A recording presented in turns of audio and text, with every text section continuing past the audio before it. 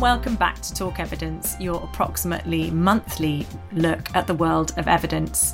It's the winter season. The crazy Christmas edition of the BMJ is full up with lots of things that we might not publish at other times of year, and we're focused on that content today.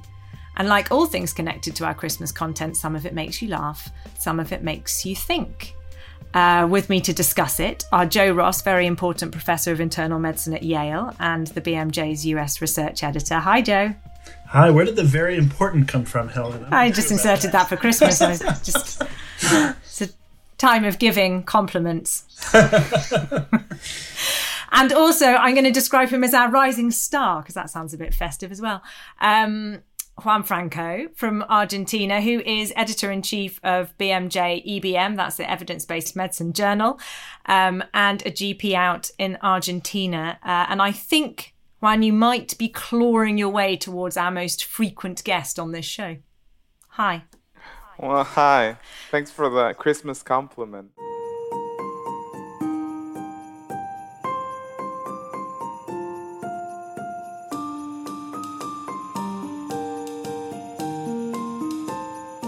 Well, we have a real Christmas cracker for you today, full of surprises. But tell us how are your holiday preparations coming along, both of you? Well, for me, actually, Hanukkah season just finished. So we made our latkes, we lit our menorah and rolled our dreidels and had a nice time of it. The sad part, of course, was that my oldest daughter is now away at university, so it felt a little small, but festive nonetheless. What about you, Juan? Juan's got, because people can't see this, he's got a fan behind him, fanning him because it's so lovely and warm in your environment, in contrast to me. Yeah. So, our Christmas are quite different here down in Latin America. We have to prepare cold food and cold drinks, and we made that everything at the last minute. So, no specific preparations, but it's quite unusual. No snow. Well, did either of you, or have either of you, sent any greetings cards? No, they just end up in the spam folder, don't they? Oh, well, okay. Well, you may be preempting our first paper here, because our first Christmas paper is about Christmas cards, and this is a trial in a Christmas BMJ edition, and it's to determine the effectiveness of sending Christmas cards to participants in randomized controlled trials to increase their retention rate and follow-up. And this is a real problem because we know that over the course of trials, you often lose people to follow-up. And there was a second question here that they had, which was whether undertaking a SWAT, which they summarise as a study within a trial, would also work. And this looks at studies within actually 8 trials. So presumably you can mix up the different types of participants and look at people who have different medical problems and ask questions about how to run trials better. And I'm afraid the sad news was that sending Christmas cards to participants in trials did not increase retention. However, they did discover, on a more positive note, that it was possible to undertake the study within trials at the same time. So it was kind of mixed news.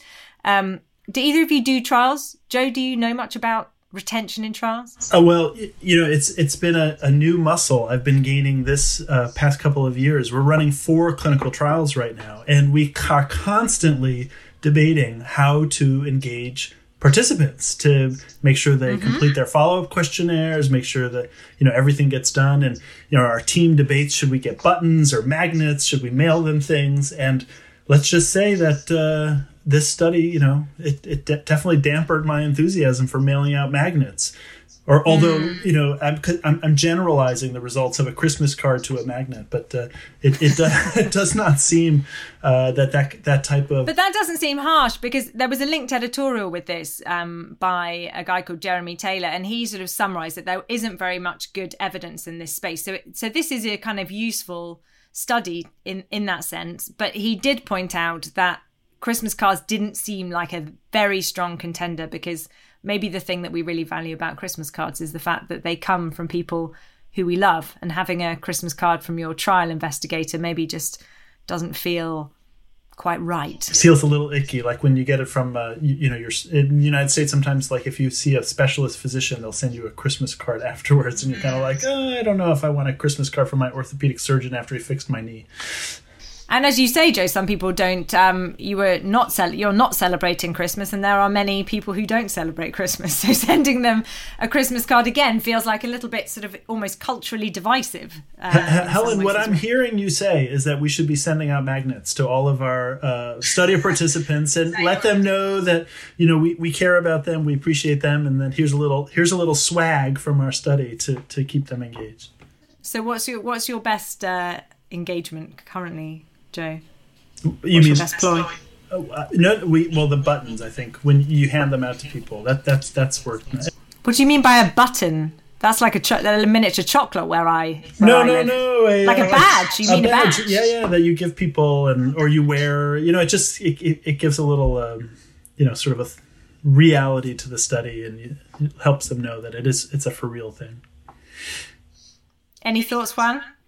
I'm not sure. Yeah. I would like to see the have to give any that. thoughts. No, I'm not sure if that's... I think that the problem with trial participants is having them feel less of a mice in an experiment, and because they have to do all these checks, answering questionnaires, for being called back at several time points, and they sort of feels like their bodies are part of something very impersonal. So I do wonder if some of these initiatives could backfire. For example, giving them a badge saying, I'm in an experiment, I'm a subject. But you know why we do it? It's because we're trying to create a community. Like the way we're trying to organize these trials is, people are kind of working together and sharing their experience. And we do it in a way so that all the information is collected remotely. So they don't have to come back. They just kind of, punch through and answer surveys through their phone. And the magnets, the buttons. What did you call them? Not buttons. You called them badges. It's to remind them that they're part of this community and that they're what their experience is helping other people learn. So that's the hope. Okay. That is the hope.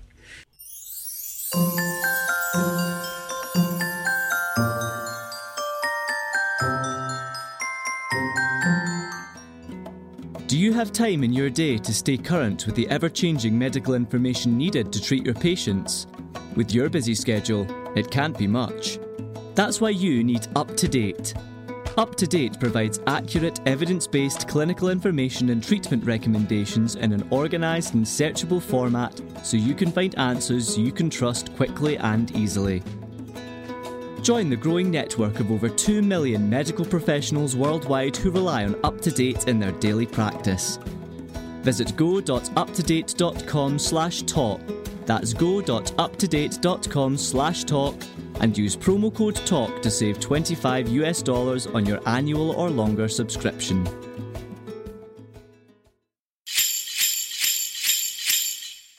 So there is this genre of BMJ Christmas research paper, and I think it's to kind of showcase things about EBM or evidence-based medicine. I think they're quite hard to spot, these papers. Often they're quite confusing.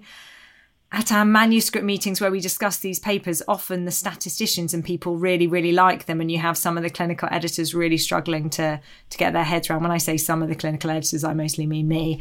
And I called upon you, Juan, this year. In fact, when this paper was accepted, I suggested that you might be a good person to write about it and see if you could demystify it for the average reader. And you kind of hijacked that agenda because you used your editorial to talk about AI, artificial intelligence, but I'm going to make you explain the EBM principles first, which are at the heart of the issue. So this paper is called Giving Science the Finger. And the question is the second, Joe's chuckling already, probably at how badly I'm going to explain this, is the second to fourth digit ratio, i.e. the length of your fingers and the difference of them, a biomarker of good luck? It's a cross-sectional study. So the concept is that this length in between your fingers, or this ratio between them, it reflects exposure to testosterone when you're in the uterus. And that makes it a biomarker. And there are also genetic things that might alter that ratio as well. And it's quite easy to measure. And so people have been measuring it. And maybe as a result of that, they've tried to link it to a load of health outcomes. So the questions are, I think, twofold. Are these relationships that they found between the biomarker finger, or the finger biomarker, and the outcomes plausible? And are they reproducible? So to give you an example of how silly some of them are, it says, how can this biomarker in utero predict the risk of myocardial infarction and age of onset, but also the likelihood of someone becoming a firefighter or making a specific choice of Coca-Cola products from a vending machine? So it sort of seems silly. Oh, so but don't forget also risk of COVID infection. And risk of COVID infection. Joe, you've been reading the paper carefully, not spacing my intro for that one. They attempted to try and demystify this by trying to determine whether there was a relationship between this biomarker and luck, which they determined as winning at a hand of poker, which was basically being given 5 cards and working out how good your hand was. And they also, with the same group of people, did lots of measures about their body composition, from seemingly slightly physiological plausible ones to less plausible ones. So they found several associations between these 2D, 4D digits. I must say that this is the first time I've started reading about this, so I had to get into the background of things, and some of but these associations were not consistent. For example, the how lucky you were depended on what type of measurements you had. And there was more association with some physical traits of people than with the luck of their card. So mostly the findings are mostly negative. But what I thought, I'm going to hijack again your question, and I'm going to reply to the EBM part. And I think that the most interesting part is how you think about this association and what the meaning of these associations are, in the sense that is there a cause and effect? And of course, ideally for EBMers, we like doing trials, right? Or we like evidence from trials. But for many of these questions, you cannot do a trial because these are people's characteristics, and how do you link people's characteristics with a certain outcome? So you have to do an observational study, and that observational study is based on numerous assumptions that link this exposure or this characteristic to this outcome. And it's interesting how you model that with all the confounders, and what's your theory behind how you link those two, these associations. So for example, the 2D, 4D with sumo wrestling. What is the causal pathway that would link 2D, 4D with sumo wrestling? And how detailed all the possible confounders can be both identified, conceptualized, and analyzed, so you are confident that the association might be causal. And I think that in this paper, narrating in the background all these associations that seems a little bit random are a good example of saying, if I were to use this article in a class with students, I would say, okay, here's the whiteboard. Could you draw what are the possible causal pathway between this exposure and this outcome? And I'm saying that with some of these associations, probably there will be a great struggle. So does it make a good teaching paper for you then? Does this kind of enter your EBM teaching classroom as of 2022? Yeah. I mean, it could be used for that, to those examples about all the associations that seems a little bit random, and it also could serve for the purpose of p-hacking and multiple testing, where you can get a lot of false positive. You could use that as an illustrative example. What about you, Joe? Does this go down as a good EBM teaching paper for you?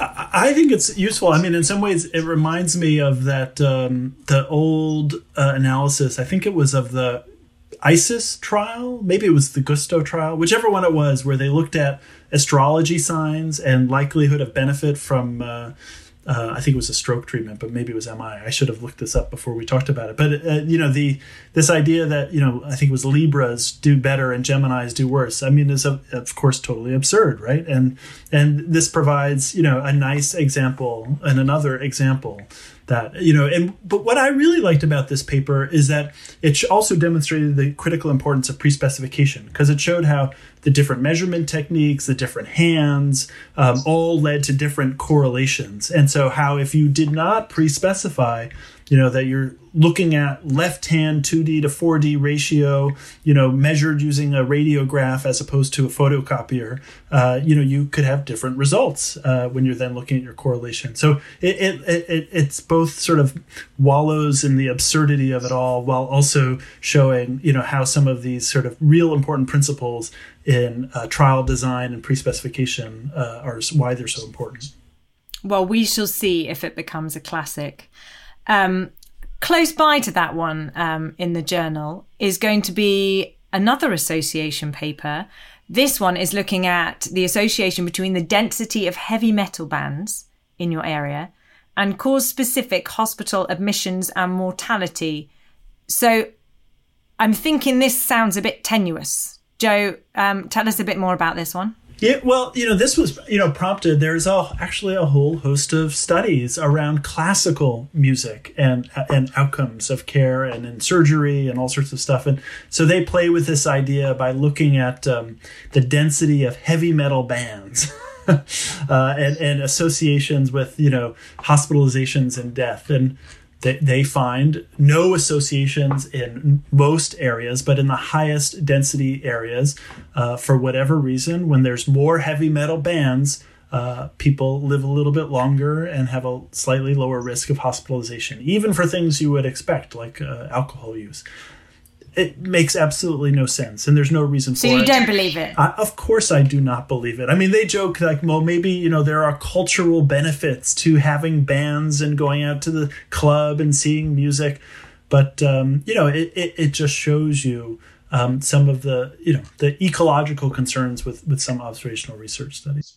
The other thing you learn by reading this paper, this study was done in Finland, which purports in the paper to be the heavy metal capital of the world, a fact noted by Barack Obama, I noticed in the introduction to this paper. Well, if Barack Obama is letting us know.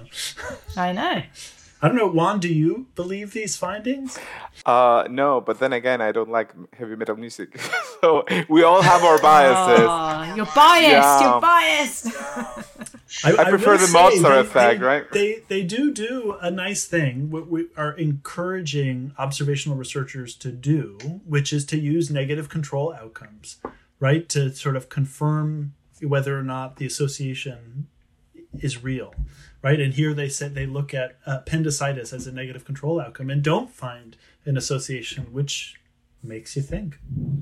You mentioned negative controls there, Joe. And just to clarify for people who are listening who might not know what that means, you mean you're picking something which plausibly you do not think is going to be related to this. You plausibly don't think there's going to be a link between those things. That's right. No, it was funny also that the other negative control they chose, it was heavy metal poisoning. A wink there.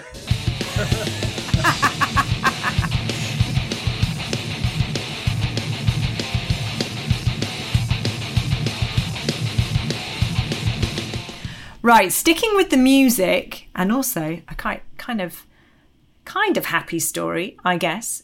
We have another research paper in this year's issue, which is the association of Logic's hip hop song, Logic being a hip hop artist. And his song is the title of a phone helpline, which you would call if you're in distress and contemplating suicide or feeling very low in the US. And these authors look at whether the song's release, the MTV Music Video Awards in 2017, in which it also featured, and the Grammy Awards in 2018, in which it also featured. It looked at the association between those events and the song and calls to this lifeline and suicide data before and after.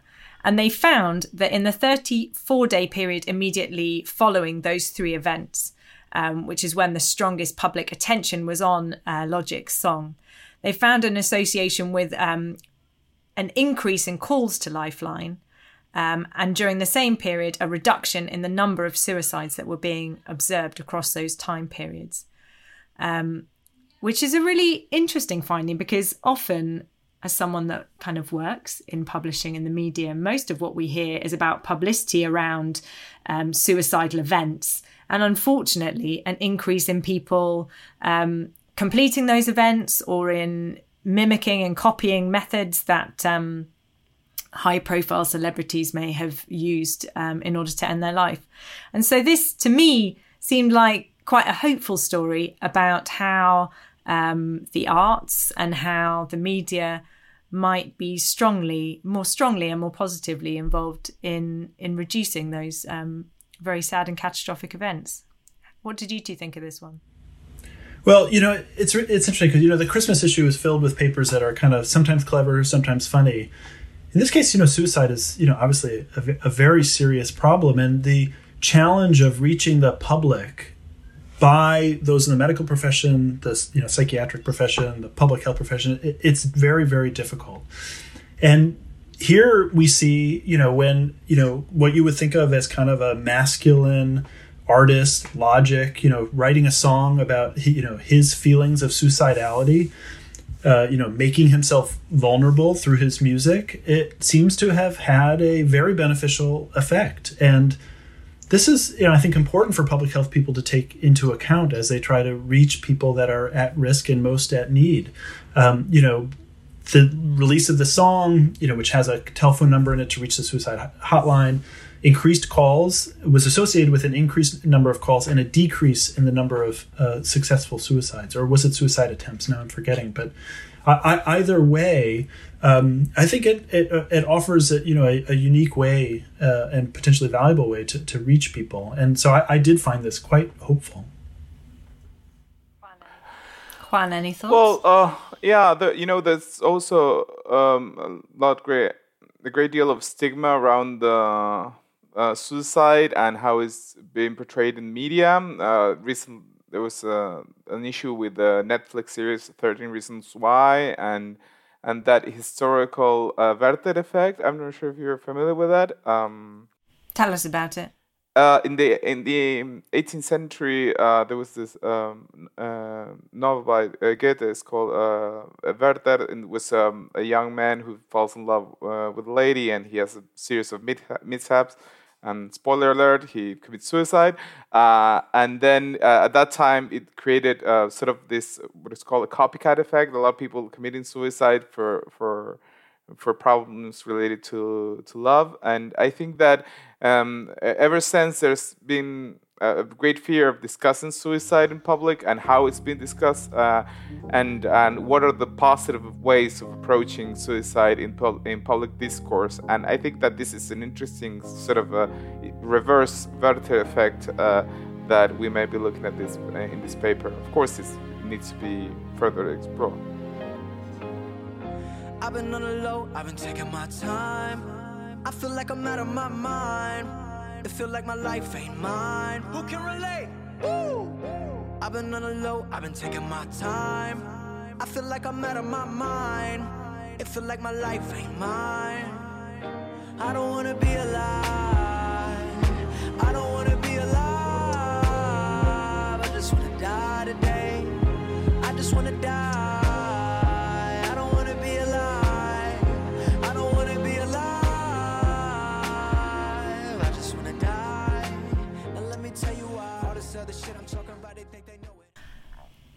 Well, I saved the silliest paper for last, and also because Joe says that he can't help but laugh every time he reads this paper, and I'm going to make him summarise it, so he might just dissolve from here on into silliness. And Juan, this is where you get to bring your artificial intelligence back in again. So here we go. So this last paper is to determine whether artificial intelligence, or AI, is capable of generating plausible and engaging Christmas BMJ article titles. Joe, tell us about it. Well, I just love this paper.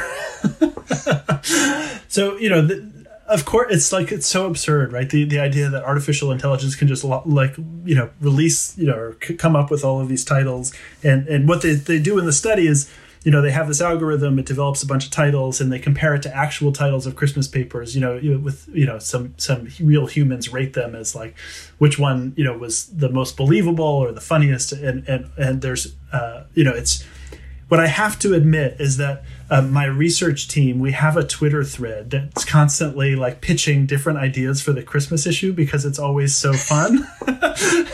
and you look at these titles and it's like, oh, this is the kind of thing that comes up in our Twitter thread.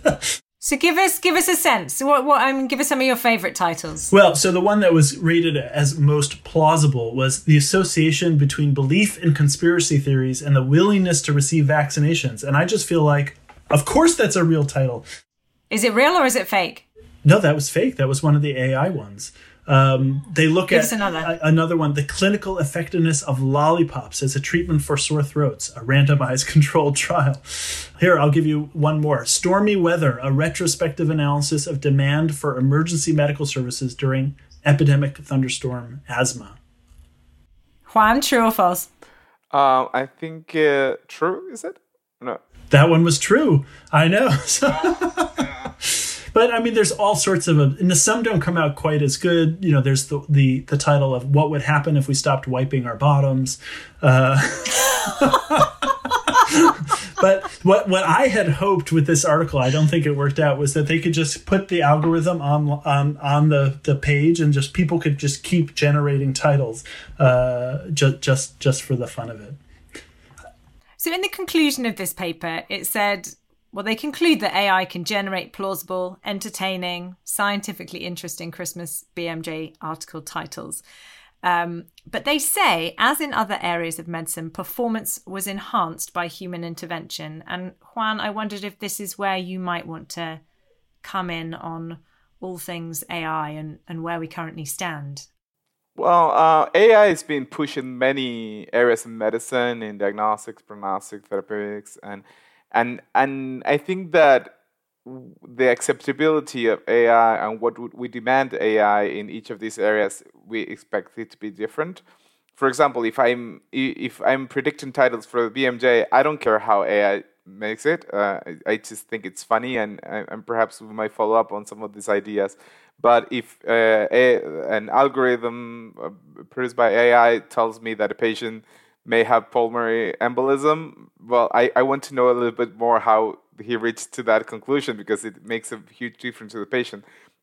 So I think that there's this whole thing about what is called explainable AI, which was trying to find out the link between how AI works and how much we can figure out its validity, and moreover, how do we test that in clinical settings? Because AI may work, have a good what is called performance in some of these metrics, but then we still may need to run trials seeing if AI-assisted diagnostic, prognostic guided therapies are better than doctors without AI.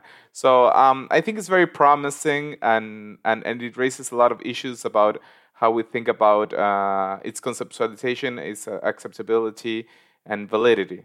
So you want to see inside the black box how these algorithms or whatever the AI creators are up to, and you want to see proper evidence that it is as good as or better than humans doing that job. Yeah, not only I want that, but also the patients. There are research. Well, yes, I'm saying you, but I really mean you in a expansive way. The royal we, yeah. People. We the people, yeah. The royal you. I was going to say the royal you, but that doesn't we the people, work. Yeah. The royal us. The royal us.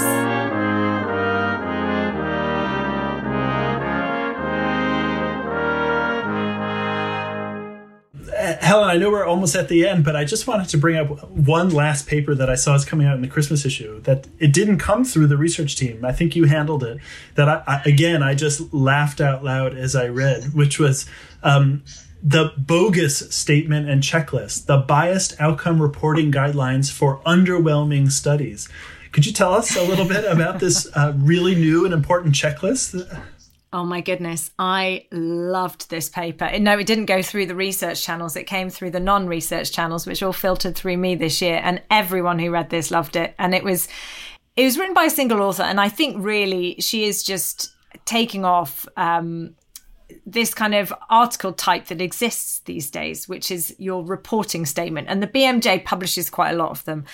And you can't, it feels like you can't really write a paper without being constrained in some way by these reporting statements, which pertain to sort of help you report your research really well.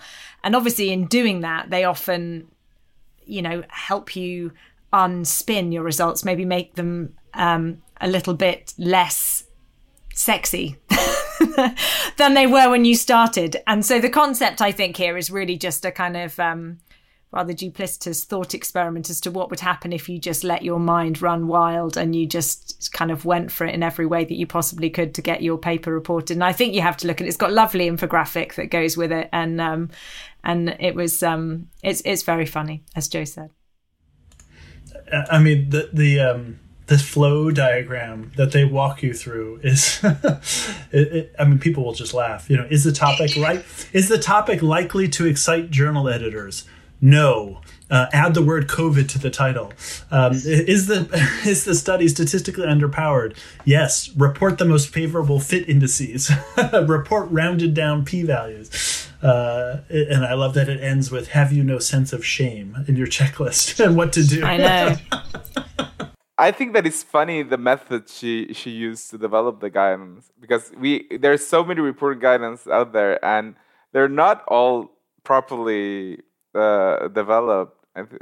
She has all these one-to-one meetings with herself, influenced by alcohol. That's her self-confession. So I think she has 22 thoughts, doesn't she, about it, or 22 episodes of thinking, because usually about 22 people are involved in the generation of the guidelines. So I suppose she took 22 of her own original thoughts or something like that, didn't she, when she made it? Yeah, and that's a serious point too, because not the ones published at the BMJ, of course, but there are so many other reporting guidelines that we don't know how they were developed, and she makes fun of it.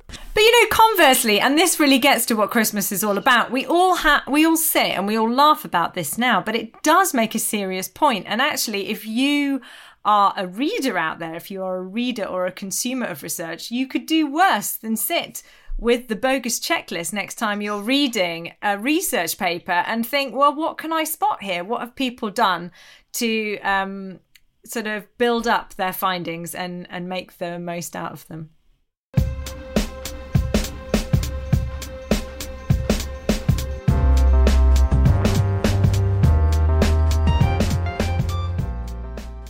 Great. Well, that's all we have time for this episode. And in fact, this year. We'll be back in 2022 with more from the world of evidence. Do get in touch via Twitter if you'd like to contact us, and listen to us on Apple Podcasts, Spotify, or wherever you get your podcasts from. So for this year, it's goodbye from me. Goodbye from me. And goodbye from me. Merry Christmas and happy holidays to anyone not celebrating Christmas this year. Goodbye from us.